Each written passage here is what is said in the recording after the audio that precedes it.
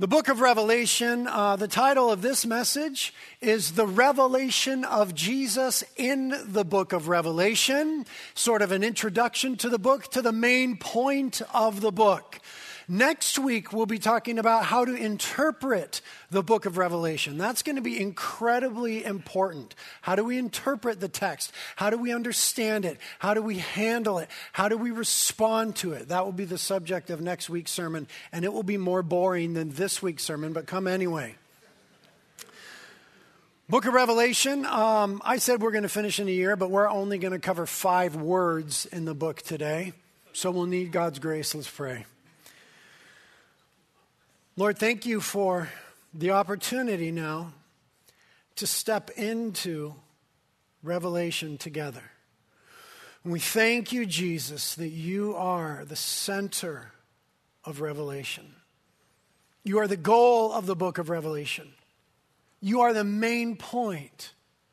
You are the glorious centerpiece of this book. And Lord, we know that this book it's sort of an enigma many times. We know that it can be confusing and even intimidating and can even cause fear and all sorts of strange speculation. But we're asking, as those who love you and are loved by you, that Jesus, you would lead us in truth and in righteousness and in paths of righteousness for your name's sake, Lord. Thank you for the Holy Spirit, who is a teacher of all things. We ask the Holy Spirit, in our time in the book of Revelation together, you would show us more of Jesus. We ask that you would revive our hearts for the glorious Christ, who is our Savior, who was, who is, and who is to come. We ask that you would work in us a greater degree of not only fervency for Christ, but faithfulness to him. Jesus, we say together that you are worth living for, and you're worth spending our lives on. And we ask that we would be just those people. And so use the book of Revelation in our lives for that, Lord.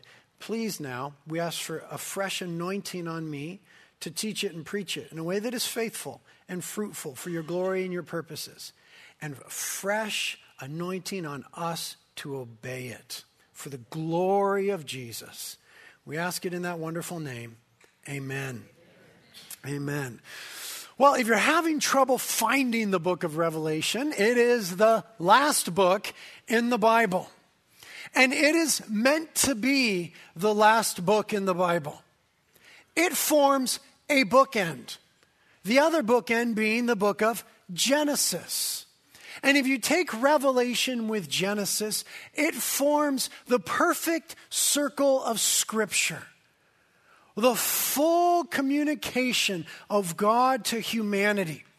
The book of Revelation brings to a great and glorious close the tremendous saga that began in Genesis when God spoke all things into existence because of love. So it forms the bookend, Revelation does, with Genesis. Genesis is the book of beginnings. But Revelation is the book of the last things. Genesis is the book of creation. Revelation is the book of consummation. Genesis starts in the earthly garden. Revelation ends in the heavenly city. Genesis gives us the heavens and the earth. Revelation brings us the new heavens and the new earth. In Genesis, we see the first man and his wife being set over all creation by God. In Revelation, we have the second man, Jesus Christ, and his bride, the church, ruling and reigning together over redeemed creation. Genesis, sadly, shows us the entry point of sin and the fall of humanity. But Revelation brings us to the end of sin and the redemption of humanity. In Genesis, we see that serpent, the devil, working burning deception against humanity. But in Revelation, we see the dragon, the devil, who deceived them, thrown into the lake of fire where he himself will burn for all of eternity. In Genesis, new creation is broken. In Revelation, broken creation is made new. In Genesis, paradise is lost. In Revelation, paradise is restored. In Genesis, humanity is separated from God. In Revelation, we are joined ultimately to Christ.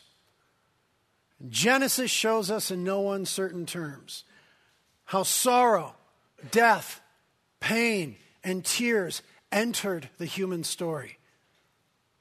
But Revelation brings us to a day, the day where there will be no more death, no more mourning, no more sorrow, no more pain, and God himself will wipe away every tear. Genesis reveals our broken and sordid past, but Revelation unveils a great and glorious future. You see, Revelation really is a book of hope. Oh, there's difficult things in it for sure. It's a book of great conflict, but it is a book of victory. It is a book of redemption.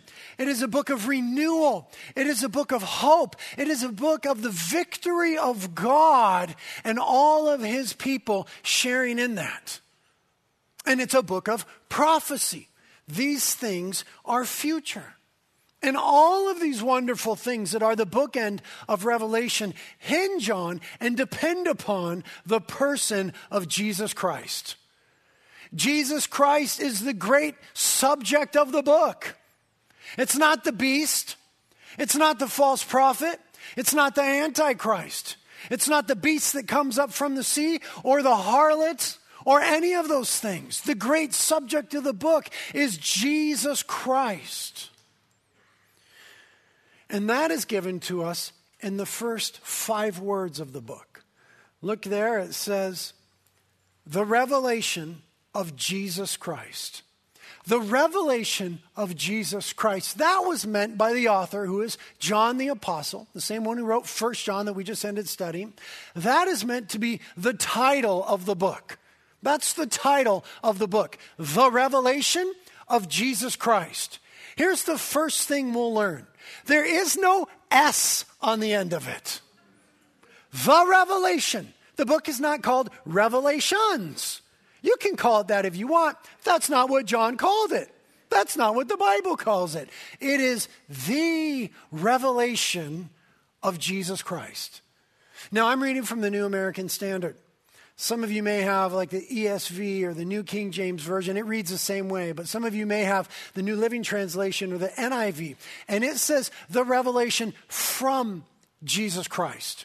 It was only 3 words in the Greek. So to get 5, it involves a little bit of interpretation. And the question is this book the revelation of Jesus Christ?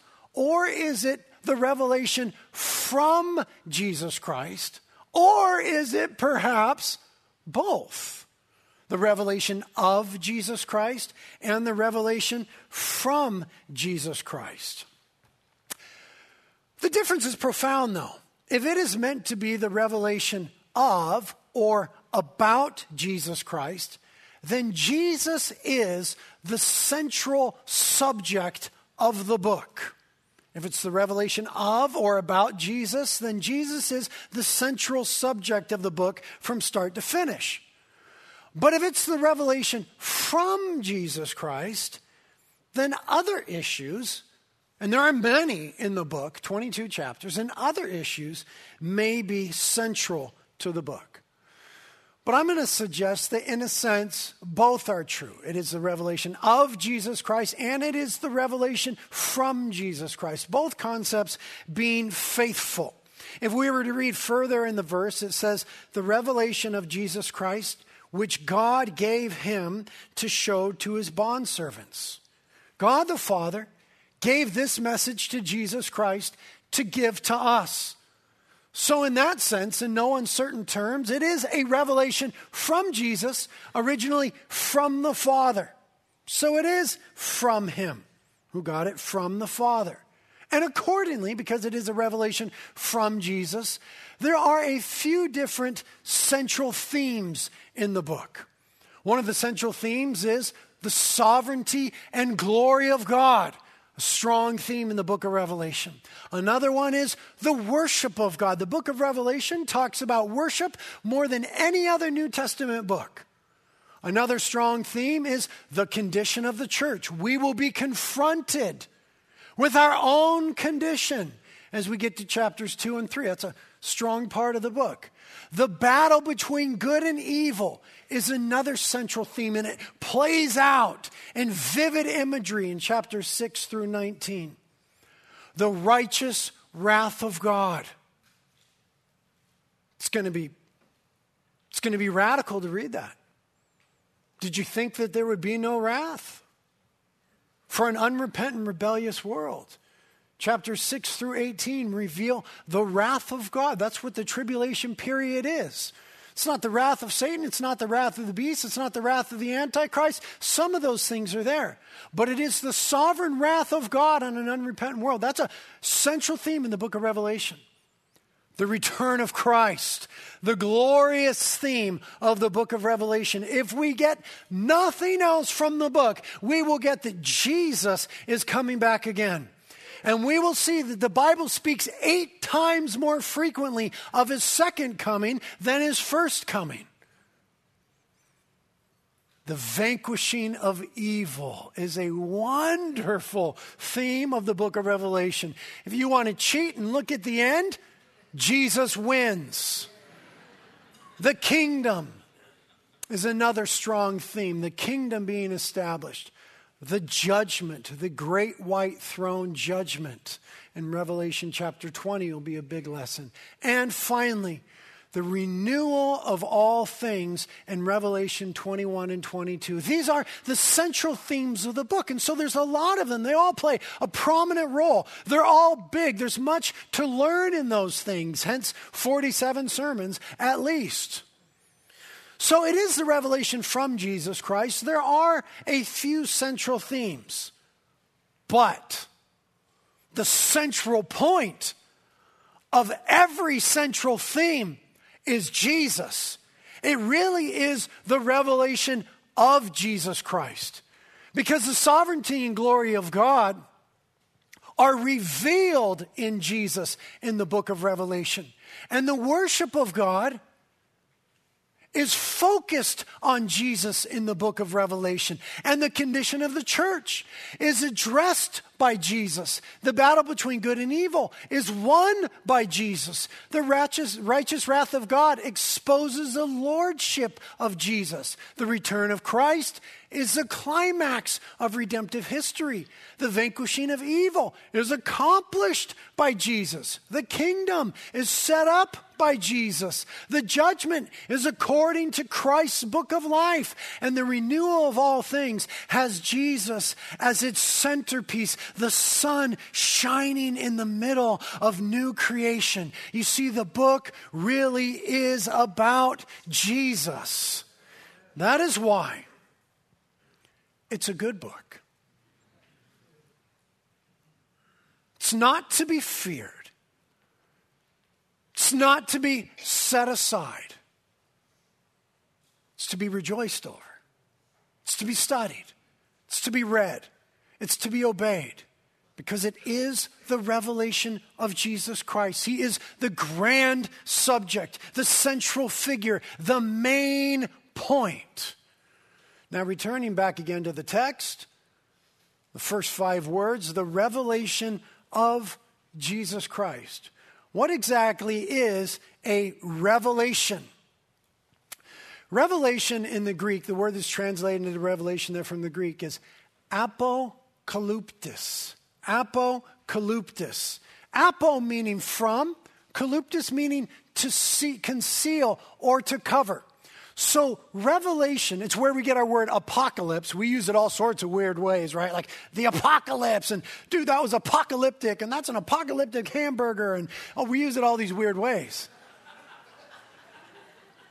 But the idea of it is to bring out from concealment. It means revelation, uncovering, unveiling.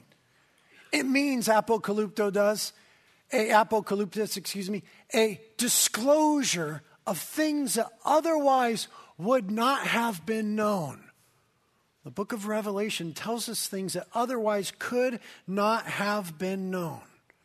That word, revelation, where we get our word apocalypse, is one of the three words used repeatedly in the New Testament to refer to the second coming of Jesus Christ. We see it in 1 Corinthians 1:7 that says to us, "You are not lacking any gift, but are awaiting eagerly the revelation of our Lord Jesus Christ," right? The coming out from cover, the unveiling. Again, 2 Thessalonians 1:7 says, "When the Lord Jesus will be revealed," same word, "from heaven with his mighty angels in flaming fire." And 1 Peter chapter 1, verses 7 and 13 says, "So that the proof of your faith, being more precious than gold, which is perishable, even though tested by fire, may be found to result in praise and glory and honor at the revelation," the unveiling of Jesus Christ. "Therefore, prepare your minds for action. Keep sober in spirit. Fix your hope completely on the grace to be brought to you at the revelation of Jesus Christ." Christ has come a first time. Christ is coming again. The second coming of Jesus Christ is a revelation, the revelation. Apocalypse, if you will. The first coming of Jesus Christ is sometimes spoken of in different terms. The first coming of Jesus Christ was spoken of as an epiphania in the Greek. It's where we get our word epiphany. It means an appearance. Look at 2 Timothy 1:10, speaking of the first coming, says, "The appearing," epiphania, "of our Savior Christ Jesus, who abolished death and brought life and immortality to light through the gospel." So, theologically speaking, the New Testament often speaks differently of the first and the second coming. The first coming, an epiphania, the appearing. The second coming, an apocalypsis. It's a grander, more comprehensive word. It includes not merely the things shown. Remember the first time Jesus came in the flesh, we beheld him, the only begotten Son of God. It includes, though, the second coming, not only the things shown, but the interpretation, the unveiling, the full meaning of the thing is the idea of revelation. So that we see that the book of Revelation, as the bookend of Scripture, is the final unveiling, the full interpretation of Jesus in all his glory. That's why the book is to be rejoiced over. We should be excited about the book, eager to dig in the book. There's no intimidation in the thing. It is, by God's doing, the full, final unveiling of the fullness of Jesus Christ. And so there is more Jesus in the book of Revelation than any other book in Scripture. I went through and started making a list of the different ways that Jesus was spoken of in Revelation.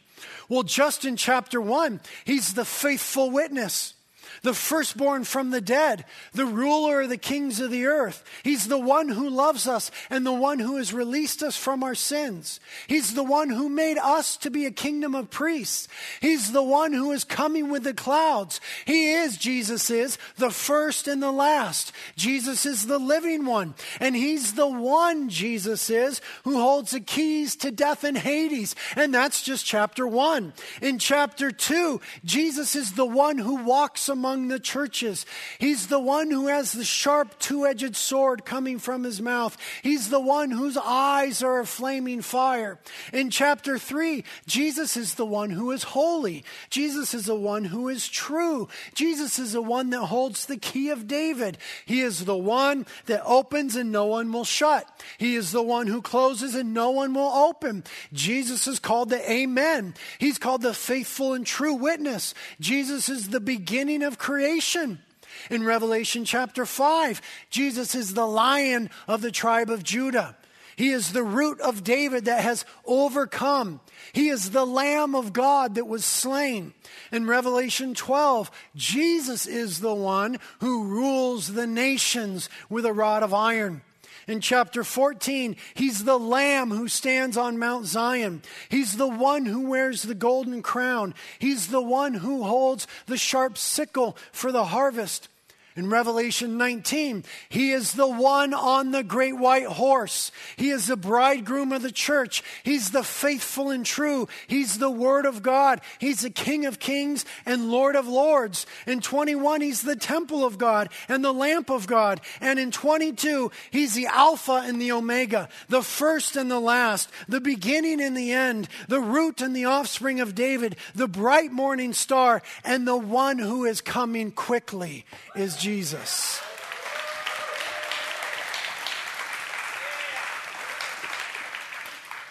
I'm telling you, brothers and sisters, it's a good book.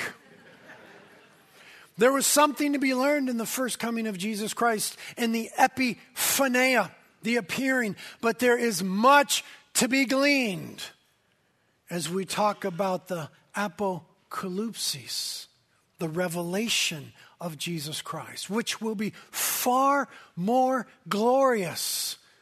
If we were to skip ahead in chapter 1 to verse 7, it says, "Behold," speaking of Jesus, "he is coming with the clouds, and every eye will see him, even those who pierced him," those who previously denied him, crucified him. "And all the tribes of the earth will mourn over him. Even so, amen." Jesus said that his second coming would be like this in Matthew 24. Jesus said, and I quote, "For just as the lightning comes from the east and flashes even to the west, so will the coming of the Son of Man be. The Son of Man will appear in the sky, and then all the tribes of the earth will mourn, and they will see the Son of Man coming on the clouds of the sky with power and great glory." You see, in his first coming, Jesus came, in a sense, veiled and robed in humanity as the suffering servant. Good news. But Jesus will come again revealed and robed in glory as the conquering king. Jesus inaugurated the kingdom at his first coming, at his cross. But Jesus will consummate the kingdom with great power and glory when he returns. Now, to be sure, there is much tribulation in between. There are difficult days ahead. Jesus told us that there would be difficult days. But the book of Revelation was given to people who were living in difficult days, for all generations as they would encounter difficult days. And for a final generation who would encounter some of the most difficult days, the book of Revelation was given for difficult days to bring comfort to God's people. That is the goal of it. To so show us the sovereignty, the power, the goodness of Jesus Christ, that even in the worst of times, we would find reason to rejoice. That even when it seems all hope is gone, we would be a people of great hope. That even when it seems the darkest of days, we would be sure of the dawn, and so hold on. That is the goal of the book of Revelation. Not fear. This becomes evident as we move through the book. Let's just take a little whirlwind tour. If you go to the end of chapter 1 and look in verse 17, John, reflecting on or in the presence of a vision of Christ, says in Revelation 1:17, "And when I saw him," Jesus in his glory, "I fell at his feet as a dead man." Look now, this is how it goes. "And he laid his right hand upon me, saying, 'Do not be afraid. I am the first and the last. I've got this. And the living one. And I was dead, but behold, I am alive forever. And I have the keys of death and Hades.'" Jesus tells John at the very beginning, there is nothing that's going to come your way over which I am not sovereign and in control. Are you afraid of death? I hold the keys. Are you afraid of the powers and the wrath of hell? I hold the keys, Jesus says. If we go to chapter 2 and we look at verse 1, he says, to the angel of the church in Ephesus write, this is Jesus speaking, the one who holds the 7 stars in his hand, the one who walks among the 7 golden lampstands.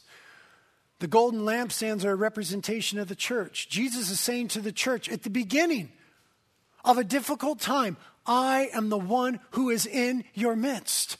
And this has always been the hope of the church throughout ages.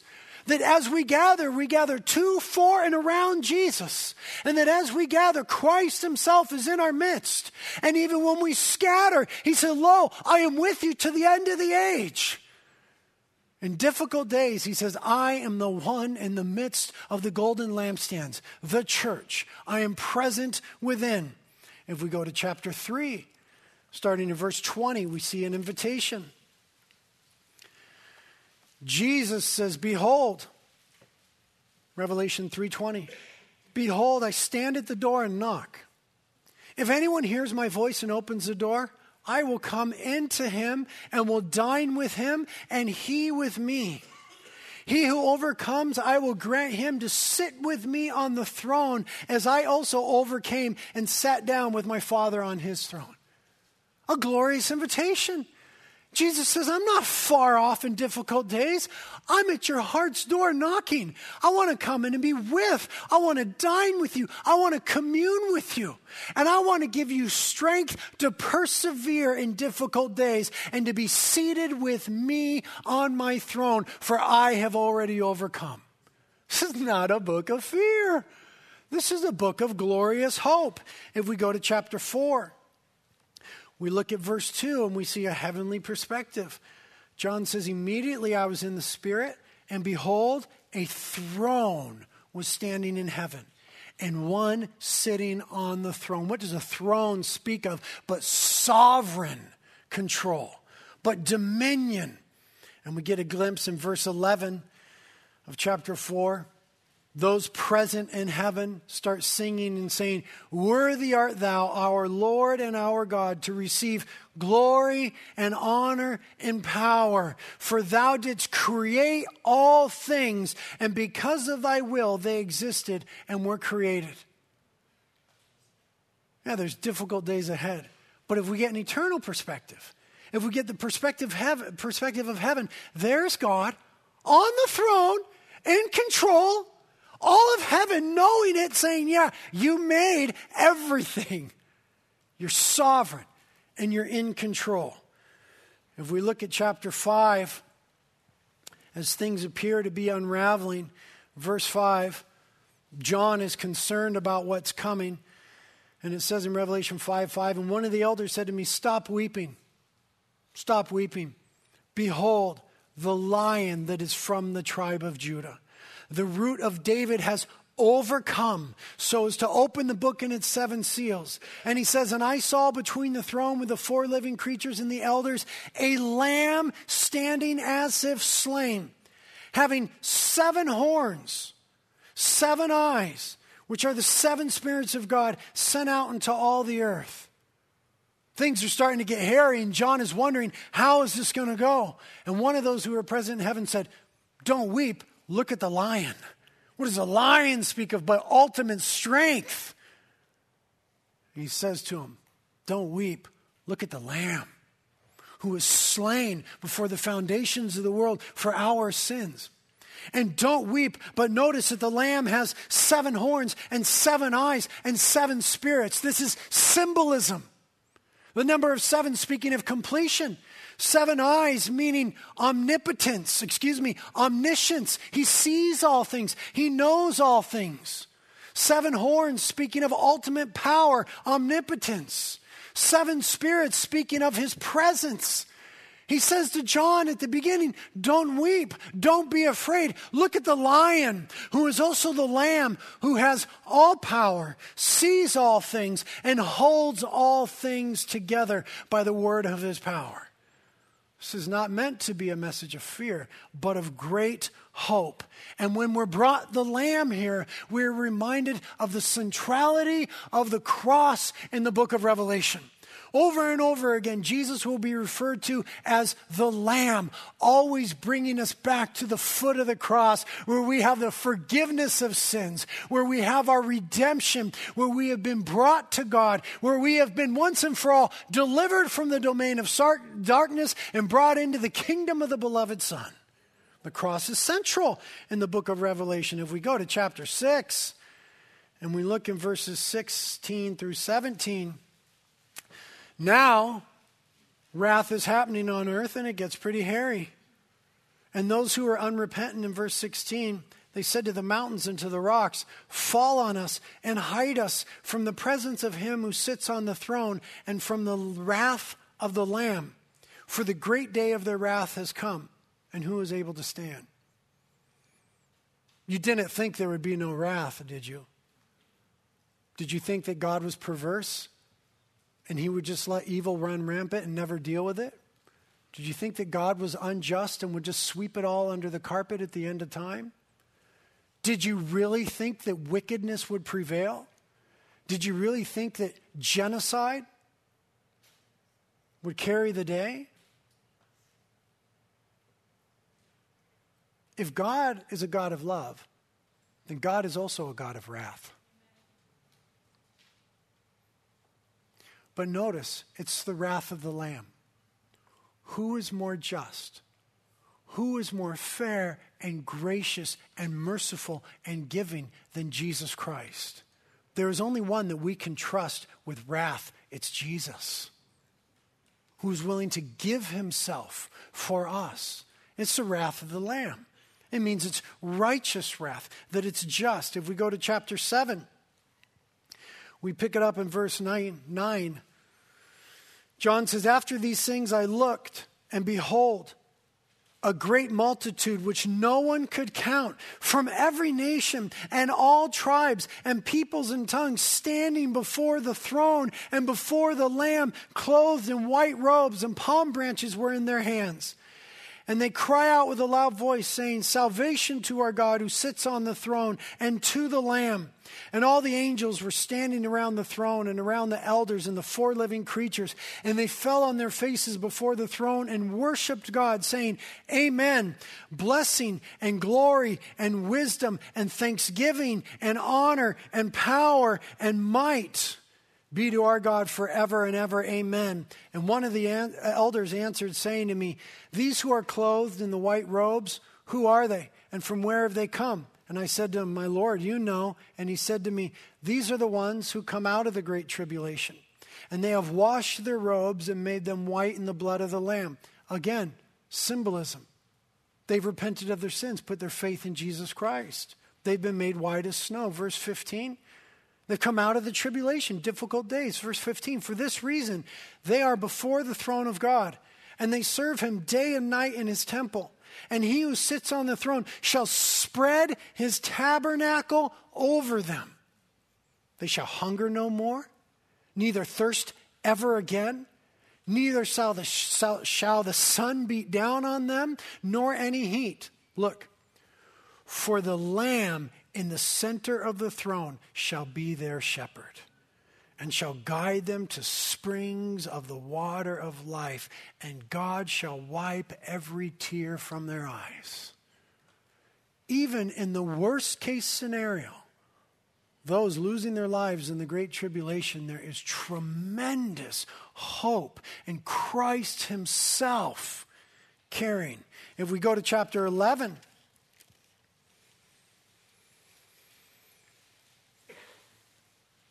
pick it up in verse 15. By now we're getting into the thick of things. It says in Revelation 11:15, and the seventh angel sounded, and there arose loud voices in heaven, saying, the kingdom of this world has become the kingdom of our Lord and his Messiah, and he will reign forever and ever. And the 24 elders who sit on the thrones before God fell on their faces and worshiped God, saying, "We give thanks, O Lord, the Almighty, who art and who wast, because thou hast taken thy great power and has begun to reign." You see, even in the middle of the book, we are told evil doesn't win. Wickedness doesn't carry the day. Despair does not rule, but Christ rules. The kingdom of this world has become the kingdom of our God and his Messiah. If we look in chapter 12, maybe we'll just be done with the book of Revelation today. We read in verse 10, "And I heard a loud voice in heaven saying, now the salvation and the power and the kingdom of our God and the authority of his Christ have come. For the accuser of our brethren," who's that? The devil. "For the accuser of our brethren has been thrown down, who accuses them before our God day and night. And they overcame him because of the blood of the Lamb and because of the word of their testimony. And they did not love their life even to death." As the great battle between good and evil unfolds, we're told in the midst of it that Satan loses. And that those who become his target, those whom Christ loves, overcome him by the blood of the Lamb and the word of our testimony. If we go to chapter 15.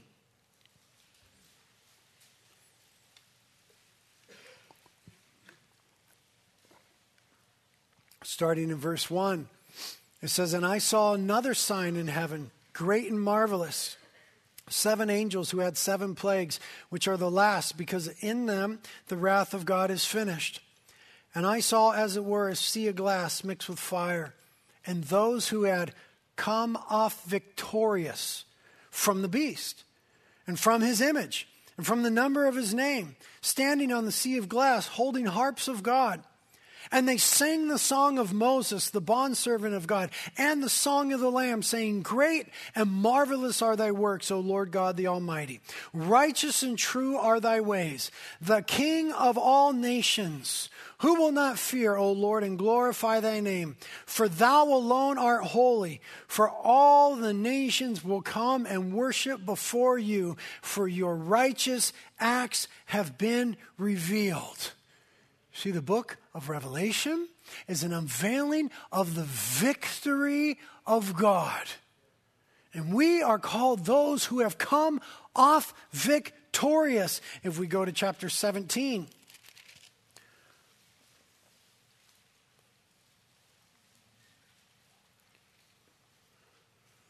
Speaking of the forces of evil, it says in verse 14, 17:14. 17:14, the forces of evil. "These will wage war against the Lamb, and the Lamb will overcome them, because he is Lord of lords and King of kings. And those who are with him are called the chosen and the faithful." It's a book of victory. If we go to chapter 19, let's just cheat. Let's just go all the way to the end. Chapter 19, here's a big cheat, starting in verse 1. "After these things I heard, as it were, a loud voice of a great multitude in heaven, saying," okay, now this is after all that's unfolded in the tribulation, saying, "Hallelujah, salvation and glory and power belong to God, because his judgments are true and righteous, for he has judged the great harlot who was corrupting the earth with her immorality, and he has avenged the blood of his bondservants on her." And the second time they said, "Hallelujah, her smoke rises up forever and ever." And the 24 elders and the 4 living creatures fell down and worshiped God who sits on the throne, saying, "Amen, hallelujah." And a voice came from the throne saying, "Give praise to God, all you his bondservants, you who fear him, the small and the great." And I heard, as it were, the voice of a great multitude, and as the sound of many waters, and as the sound of mighty peals of thunder, saying, "Hallelujah, for the Lord our God, the Almighty reigns. Let us rejoice and be glad and give glory to him, for the marriage of the Lamb is come, and his bride," who's that? Us, "has made herself ready. And it was given to her to clothe herself in fine linen, bright and clean, for the fine linen is the righteous acts of the saints. And he said to me, write this down, John. Blessed are those who are invited to the marriage supper of the Lamb. And he said to me, these are true words of God. I'm telling you that the book is good news. Just a little bit more, chapter 20. This is really good, starting in verse 1. And I saw an angel coming down from heaven, having the key of the abyss and the great chain in his hand. And he laid hold of the dragon, the serpent of old, who is the devil and Satan, and bound him for 1,000 years, and threw him into the abyss, and shut it, and sealed it over him, so that he should not deceive the nations any longer. Someone say, thank you, Jesus. Until the 1,000 years were completed. After these things, he must be released for a short time. Someone say, uh-oh. We'll learn what that means when we get to chapter 20. And I saw thrones, and they sat upon them, and judgment was given to them. And I saw the souls of those who had been beheaded because of their testimony of Jesus. Dude, freak out on that. Like, if I didn't read the news, I would have thought that people being beheaded for their belief in Jesus was something from 1,000, 2,000 years ago. Wow. And because of the word of God, and those who had not worshipped the beast or his image and had not received the mark upon their forehead and upon their hand, and they came to life and reigned with the Messiah for 1,000 years. The rest of the dead did not come to life until the 1,000 years were completed. This is a millennial kingdom. We'll talk about it. This is the first resurrection.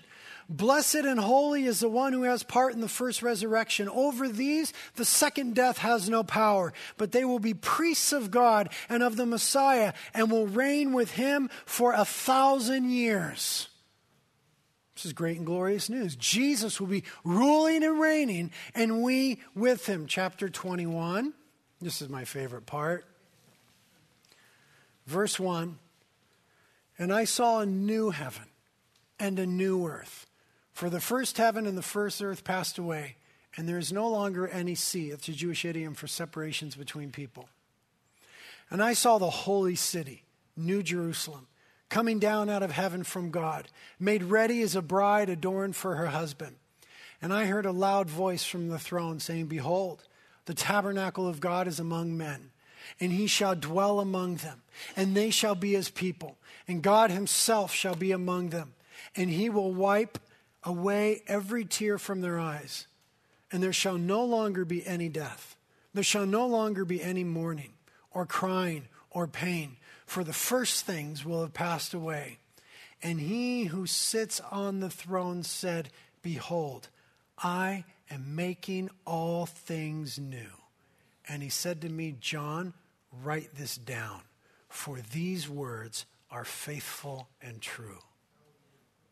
And then in chapter 22, verse 1.